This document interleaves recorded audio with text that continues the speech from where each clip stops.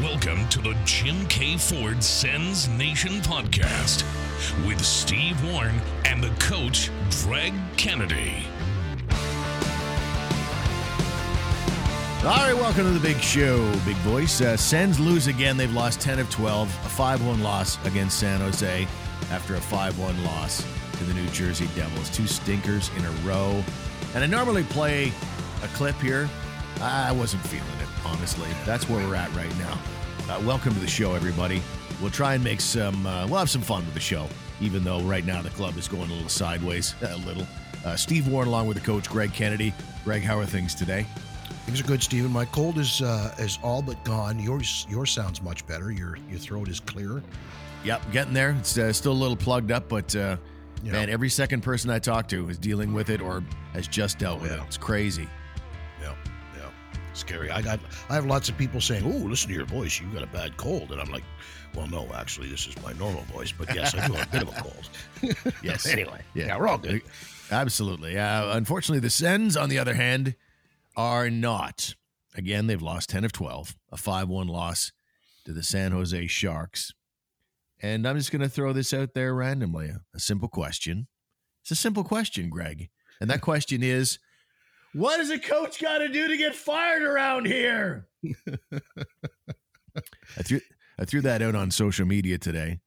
Our Dunrobin Distillery's hockey pool, asking people who they might be interested in if the Sens decided to eventually, someday, replace their head coach. And there was all the usual suspects. Joel Quenneville's name, though, came up in a few spots. He would have to be reinstated by Gary Bettman after the Kyle Beach situation.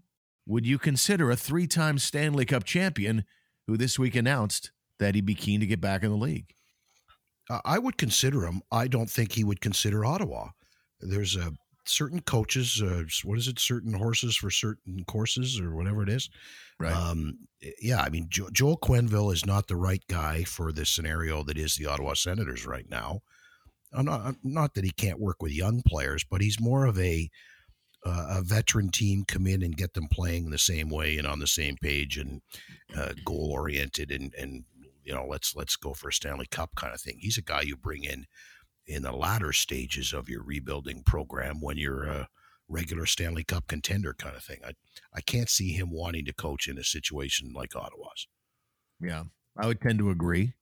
I'm just ready for a new voice at this stage of the game, as my screaming question a moment ago would indicate. Yeah. But there is a lot to break down over the last little while. I want to ask you, before we get specifically into the San Jose game, after the loss to the Devils, and it was a stinker, the captain, Brady Tkachuk, caused a bit of a stir, I think, when he was asked about the coaching situation and the fans' reaction, some of the fans' comments, people like me who just, did what I did. He said, "I'm sick of all the negativity on that." Basically, it's sort of in a roundabout way, scolding the fans for being negative about the situation. Some people thought that's great leadership. And other people thought, well, I don't know if you go after the fans at this stage of the game. Customer is always right. And I feel like the Sens fans are right in this particular instance. What do you think? Yeah, I think his message was basically the underlying message to all of it, and he did come out and clearly state it sort of, was that it's not the coach and that we support the coach and we like the coach. We want to do well for the coach. Like, I got all that through it. But the opening about the tired of the negativity, he mentioned social media negativity as well. That reflects poorly on his impression of the fans. And that maybe didn't come out right. Like, you can say, I'm not happy with the number of conversations out there about getting rid of the coach or about blaming the coach and taking the blame on himself. But if he had a do-over, he might have wanted to reword some of his comments that came out more like you just said, that are anti-fan or scolding the fans in a way. He didn't mean that. At least I don't think he meant that. Interesting question that somebody put on social media, and Ian Mendez brought it to my attention. Stephen Trainer put it out there. Here's a genuine question for you. Are there any reasonable arguments against firing DJ Smith? Ian came up, good friend of the show, with 3 possibilities, just as a counter argument. He said, 1, And he says, I believe the head coach has been submarined by three things during his tenure that have been beyond his control: inconsistent goaltending, injuries to key players, a pretty thin blue line. Speaking of thin, all these excuses are wearing thin with me, but what do you think? Are there any reasonable arguments against firing DJ at this point? Well, those really are the only three things you can point to. So then it becomes a matter of assessing, okay, is the defense better today than it was in his first and second year or even third year? And I would say, yes, it is. Not appreciably, not some huge amount, but it is somewhat better. Injuries, yeah, but injuries are a part of it no matter where you're coaching, no matter what you're doing.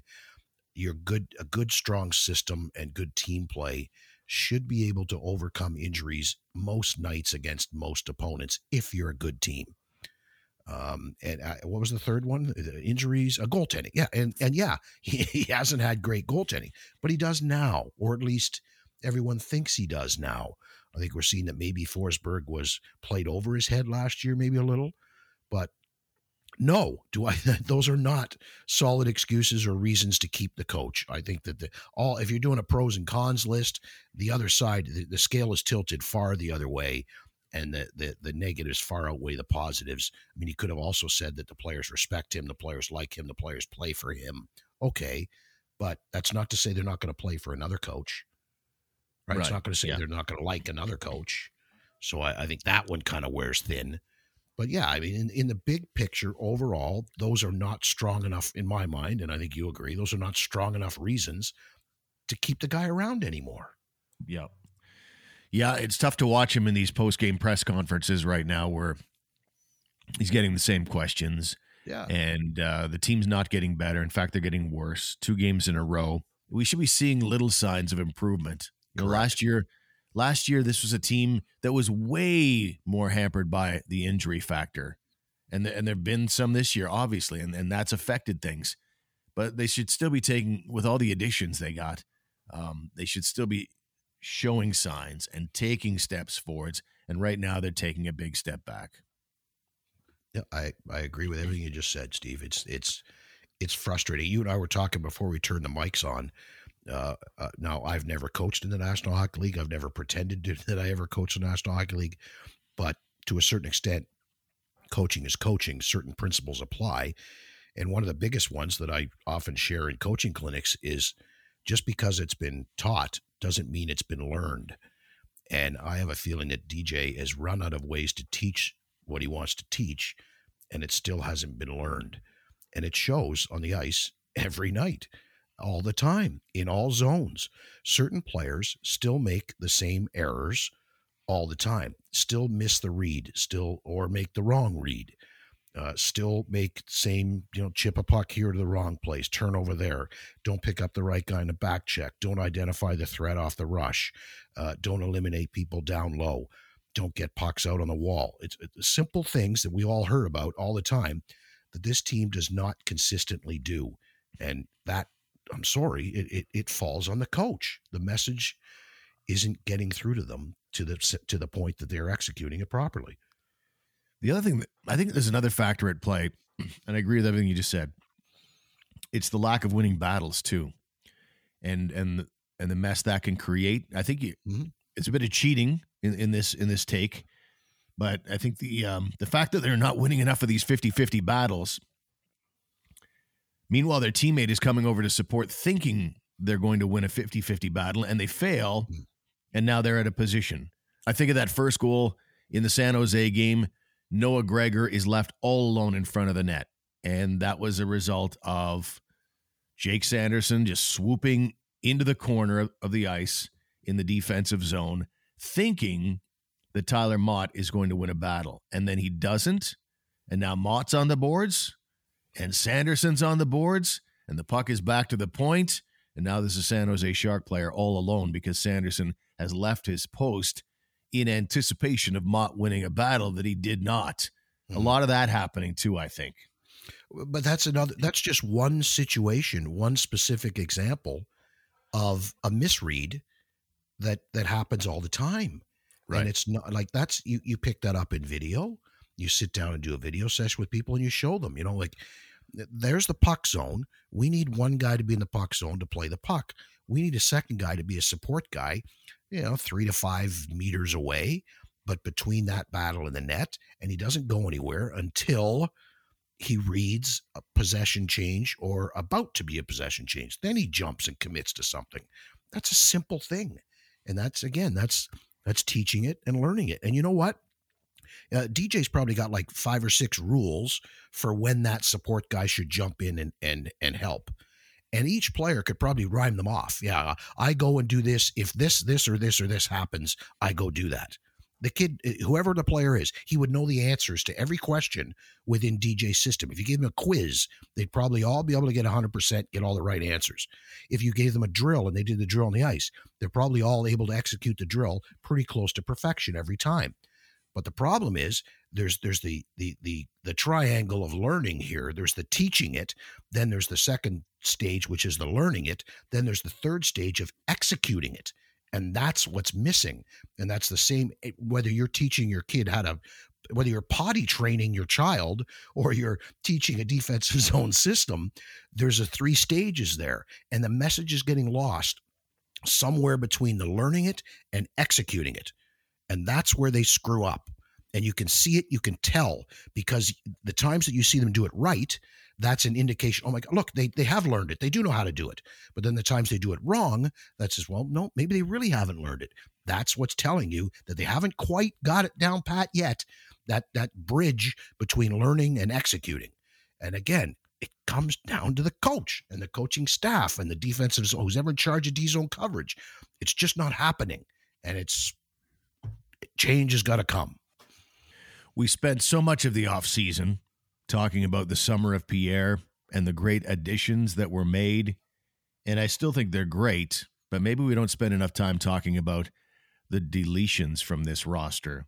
And when I look at the way the Sens are playing right now, I cannot help but think this team would be in such a better place if they still had Connor Brown, if they still had Alex Formenton, if they still had Nick Paul. And all they have to show for those 3 guys right now, by the way, is a second rounder in 2 years from now, and Matthew Joseph, who's suddenly been made a healthy scratch. How much better would the Senators be right now with Brown, Paul, and Formenton? Well, I think the leadership of Brown and Paul, the work ethic of those 2 players would definitely be of benefit. I don't know that Formenton is all that much different from Joseph, although Joseph's stats haven't really been good this year. But Formenton and Joseph, to me, I see as a very similar type guys, speedy wingers, penalty killer guys, third line winger guys. But definitely not having Connor Brown, probably both on the ice and in the room, does have an effect. And not having Nick Paul, who's simply a glue guy, right? He is a glue guy. He's a high character, low maintenance, just steps on the ice and does his job. Yeah, they miss those 2 guys for sure. Formenton, I don't think so much, but I see your point for sure. Yeah, Brown and Paul, I agree. Those are the 2 you really miss because, there was they're veterans too. They're men. Mm-hmm. Yeah. They're older players, and they still had lots of tread left. And, I hated losing Nick Paul, but I still like Matthew Joseph. And it's another reason I want to fire DJ Smith that Matthew Joseph was taken out of the lineup and made a healthy scratch against San Jose. Like, what are you doing? You're just making stuff up now. Don't tell me Matthew Joseph's not better than 5 guys in that roster that you put on the ice against San Jose. This is moronic. Anyway, and so back to the thought about Brown and Paul. They are in a situation where obviously Brown's hurt now, but they're older, they're more physically robust, and they have that defensive conscience that I talked about. Both of them will always leave you wanting more offensively, but they do have offense too. They are great secondary scorers. They're going to help you out that way, but they're not ever going to be a liability defensively. They do the right thing out there, and too many guys on this team right now don't. And here's another thing. How often did we say that, maybe they can't afford to pay Connor Brown because, let's face it, by the time this team gets good, should only be a third line guy. Okay, so they're finally good. Wouldn't you like to see Connor Brown in your third line now? Wouldn't you like to see Nick Paul centering Connor Brown and I don't know, whoever on your third line now? Wouldn't that be nice? you know? Yeah. So that, Yeah. that just adds to the frustration, I guess, in a sense. Yeah. Is there going to be a big change? Like if DJ Smith goes at this stage of the game, is Pierre Dorion maybe going to go with him? Well, I mean, that depends on whose decision it is to get rid of DJ. Right. If it's the board that finally steps in and says, Pierre, the coach has to go, then obviously Pierre's going to stay. But if the board steps in without even discussing the coach and just goes straight to Pierre and says, both of you are done, I mean, that's what that's going to come down to. We have no idea how much patience the board has. We don't know what their goals and objectives are. We assume that they want a better team than they've got. We assume that they want a playoff team and playing meaningful games in March and all that sort of stuff. And if that is truly the case for the board's position, then yeah, they should probably clean the whole thing out. Yeah. But then again, you look at Pierre, and he has just put this team together. We all basically think that the coach should be getting better results with this group of players than he's getting. So therefore, that tells me it is more the coach than the GM. Other than the defenseman, what can you pick at Pierre Dorion and say he got wrong or he needs to go because of? Other than the not getting that blue liner, I think he did a damn good job of putting a roster together and building this team and surviving through the lean years to get to this point, and now his coach is letting him down. I had somebody on social media today, Greg. He said something along the lines, and I apologize, I don't have the name with me, but he basically said, you have a big audience, a big following. Why don't you use it to support the team for a change? And it's like, come on now. I mean, if we're at a stage, and this is how I felt about the Brady Tkachuk comments. If you care about the team, how can you not be upset? How can you not be demanding change at this stage of the game? It's fiddling while Rome is burning is what's happening here. And if you're just going to sit there and go, yeah, like that meme online with the dog who's in a burning building going, oh, this is fine, drinking his coffee. This is fine by me. I'm just going to get burnt to death here in a second. So I'm sorry that it's coming off as negative to some of the good listeners, but that's the nature of the situation right now. I feel like if you're just vanilla about this and you just want to say, yay, Sens, go, yay, team, I feel like you don't really care about them that much. Oh, I would agree with you. I think there's also a part of us, like, okay, we're not in the room, we don't hang around with these people, but I think we have a little bit more knowledge than others, and I think it's incumbent upon us to give our opinions. And I believe that that's why people listen to us. I would hope they're listening to us for our opinions. And I'm sorry if my opinion right now isn't positive. It's got nothing to do with personalities. It's got nothing to do with any of these people. And personally speaking, it's just from looking at it and assessing the situation. This is the way we feel, and this is the way what we see and how we feel about it. And that's what we're going to do here. I mean, and if you're not happy with that, then yeah, I apologize, but I agree with you. If you really are a fan, then you should be feeling the same way. You should feel a little ticked off and a little insulted and a little frustrated, at least a little of all those things. Yeah, totally. All right, let's take a time out of the program. We're going to get to some Sens trivia, and we'll also talk about some other issues, including some shuffling on the blue line that was really brought on by Jacob Bernard-Docker getting injured, and we'll get to that in just a second. Jim K. Ford Lincoln is turning 40, and to celebrate, they're giving you a gift. It's Truck Days, and to thank you for 40 years of support, Jim K. is offering up to $3,000 in factory order rebates. No matter what it is you have to do, make, move, or create, there's a Ford truck built for you. Come celebrate 4 decades of Jim K. by ordering your brand new Maverick, Ranger, or F-150 your way. Secure your order today. Get started at JimKFord.com. At Jim K. Ford Lincoln, we say yes! And here's something interesting. Did you know Ottawa's very own Dunrobin Distilleries has been winning prestigious awards internationally for their spirits? It is true. Their gins won gold and silver earlier this year out of the UK, and their whiskey came in second place as the best Canadian whiskey in the country. Pick up some Dunrobin spirits today at various LCBO locations across the province or buy directly from their website at dunrobindistilleries.com. Before we get to our trivia, yes, a couple other things I wanted to mention. Why is Derek Brassard continually in the top 6 for this team exactly? I'm trying to get my – I don't get it. I like what He hasn't been a top 6 player in 5 years. And it's not like he's, making them look good this year. When you look at his stats right now, he's got 3 points in 12 games. What are we doing?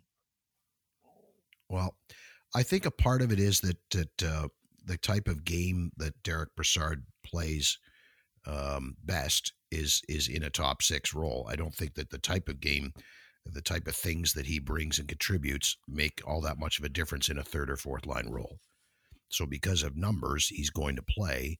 And I think that when you look at the 12 available to DJ that night, yeah, he's in the top 6. That's the only explanation I can come up with, Steve. Sorry. You know, at an award show, when somebody in the front row goes up to accept an award, they'll actually have a seat filler.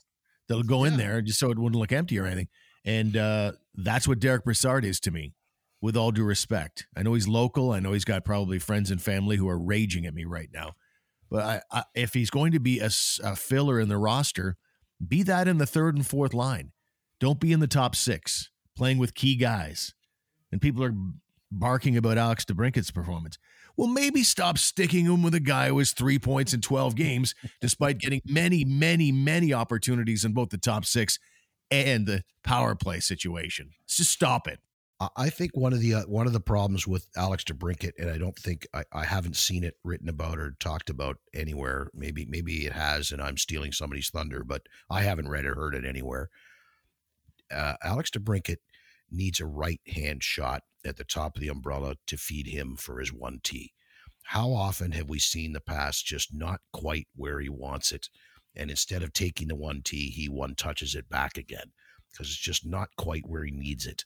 And it has to do with physics and geometry and the spin that gets imparted on the puck from a left shot or a right shot passing across your body or sweeping in front of your body. There's a difference there. And the puck comes off your stick differently and it gets to the same spot, but differently. And the number of times I've watched Alex DeBrincat ready for the 1T and the pass just isn't quite right. 9 times out of 10, it's because it's coming from a left shot at the top of the umbrella. Right. It's just something that I've noticed, and I've seen it from day one with this club. He did get a 1T the other day, but it came from the middle of the ice from the bumper guy, and that's a different angle when the pass is coming to him. So I just think that watch for that. See what you think. Maybe I'm all out to lunch, but that's the way I see it anyway. Yeah, and while the Sens have some wonderful, wonderful forwards in terms of skill, I really feel like they don't have Patrick Kane, who is fantastic. He'd be on the opposite wall on the power play, and he'd laser something through right on the tape. And that's a factor, I think, in there as well. But, I really think. Oh, I agree. You just keep going. You keep going to the well. Trust that you know it works. He's a 2-time 40-goal scorer. He's played really well. I know some people are down on him a little. I think he's been one of their best players. Just keep doing what you know is right. They're talking about trusting the process these last couple of days. Trust the process. Wins will take care of themselves. You've done nothing but not trust the process with all your moving stuff around, moving the furniture around. It's so frustrating, and I apologize that I'm coming across so negatively, but DeBrincat has been fine. You don't worry about him. The only thing I worry about with Alex DeBrincat is with each passing loss. Yeah. It adds to the likelihood he is not an Ottawa Senator very much longer. Correct. I feel the same way, Steve. I keep looking at his body language. I look at his celebratory moves when somebody else scores a goal, right? Because that's usually a sign. And somebody, especially if it's on the power play, if he's down, but he's always smiling and happy, and he's there in the scrum and hugging everybody. So I haven't seen it yet, but I have been keeping my eye on it pretty much from day one, with the knowledge that, this guy's got to stick around next year. Let's, watch his body language, watch his facial expressions, watch his shoulders and his frustration on the ice, and see if he's genuinely enjoying himself. And he's either a really good actor, or it seems like he's okay up to now. Right. Lassie Thompson's going to get a chance again. He's up from the minors. JBD is out for a month, which I think is optimistic, Greg. When I hear high ankle sprain, 1 month, I'm not seeing that at all. Not that I think that this is a huge issue, because I think Lassie Thompson is a very comparable player. Yeah, no, I agree with you. It seems like it's more like 4 to 6. I mean, it's a question to ask the Drake, I guess, next time we have him here. I don't think he did it in 4 weeks with his high ankle sprain, right? No, he missed over 30 games. Yeah, and those things linger for a long time too. The Drake will tell us that. Yeah, but you're right. Lassie Thompson and JBD, they each have their pluses and minuses, and they probably are a wash. They wash each other out. They're probably about the same.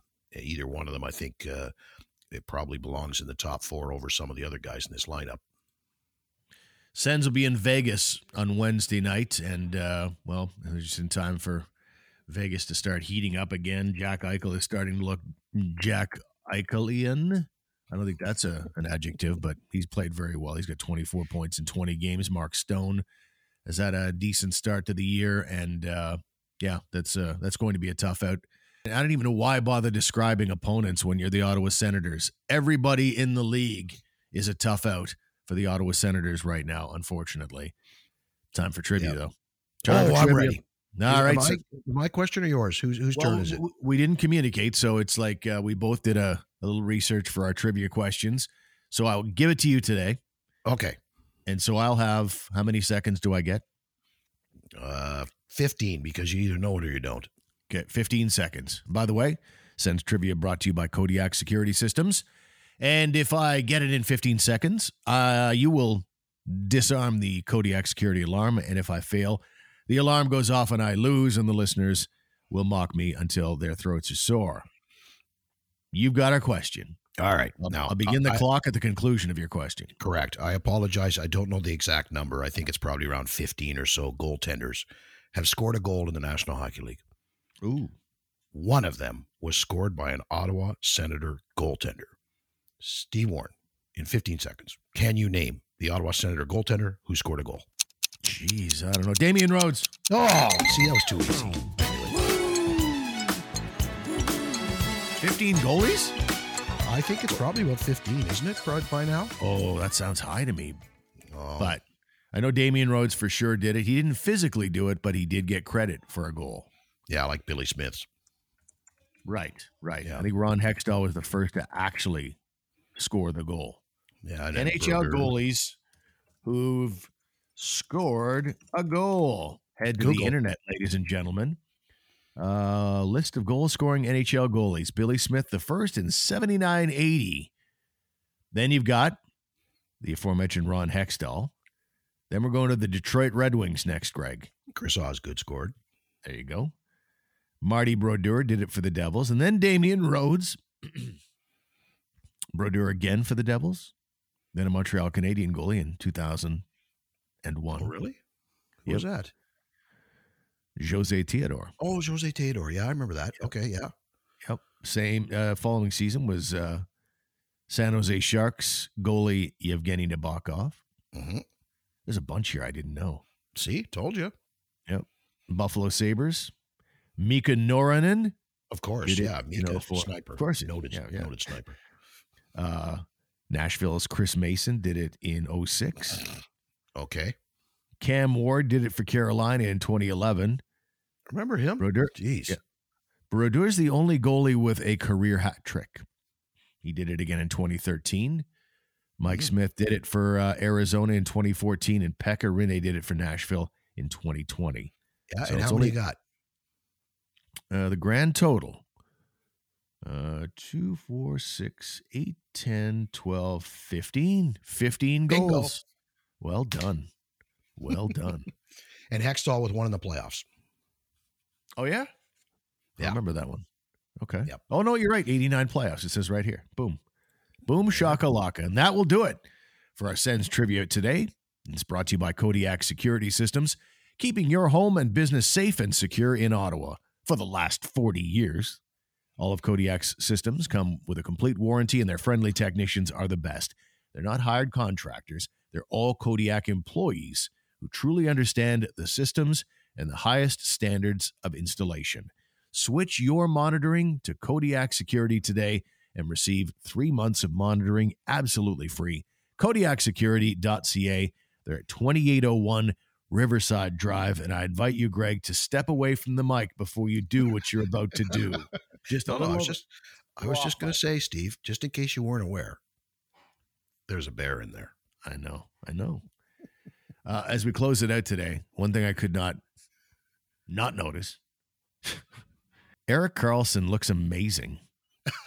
I mean, I've not liked his game for some time now. Even going back to his days with the Sens, 2017 playoff run was magical for sure. But even in some of his best offensive years, there were moments where I'd be pulling my hair out watching him defensively. And in these last few seasons, I haven't liked either angle of his game. He hasn't been scoring that much. He seemed to be, I don't know, he looked like a guy whose best days were behind him, at least for one night. I haven't seen the Sharks play much. Karlsson's movements on the ice right now, the way he's gapping up, jumping in, doing it so effortlessly, he looks like he's a 23-year-old kid in Ottawa again. I don't know what you thought, but good for Erik Karlsson. Yeah. Nope, I agree with everything you just said. He looks very good offensively, and he keeps going like this. He's going to finish the season somewhere else and be quite pleased with himself. I wonder, though, is it possible that this has something to do with the absence of Brent Burns? Is it possible that EK65 plays his best and is most comfortable and confident when he's the go-to guy back there on the blue line? I just throw that out there. I'm just wondering. Yep, anything's possible. When you look at that deal, I thought that trade was, and Ottawa has still won that trade, don't get me wrong, but correct. It looked like the most one-sided deal in history, and all of a sudden Karlsson looks really, really good. By far your best defenseman scoring-wise in the league, and I think he's top 5 still in all skaters. But Josh Norris is having chronic shoulder problems. Tim Stützle defensively has had some struggles. It's not as slam dunk as it was, say, 6 months ago, where I would have still said, that's the greatest deal maybe in Sens history, and now it's still probably in that discussion. But it's the balance is tipped a little towards San Jose, back towards San Jose. Ottawa's still winning. A little more time to play out. Yeah, absolutely. Like every trade, you can't really overreact, but I really thought that one was a 100% Sens win, and at the moment, still like the Sens side of it. Don't get me wrong. But anyway, we'll call it quits there, ladies and gentlemen. We want to say thank you for joining us here today. Don't forget our website, a couple of new articles up by Pat McGuire and Ryan Hindman, and they're talking about, what everybody's talking about right now, and that is coaching, about the negativity out there and the state of the Sens. So check that out, sensnationhockey.com. Hopefully we've got some brighter news, some better things to talk about in our next episode, and we can be more positive about things. But until then, we appreciate you being with us, and we'll talk to you next time. Thanks, Greg. Thank you, Stephen. Talk soon.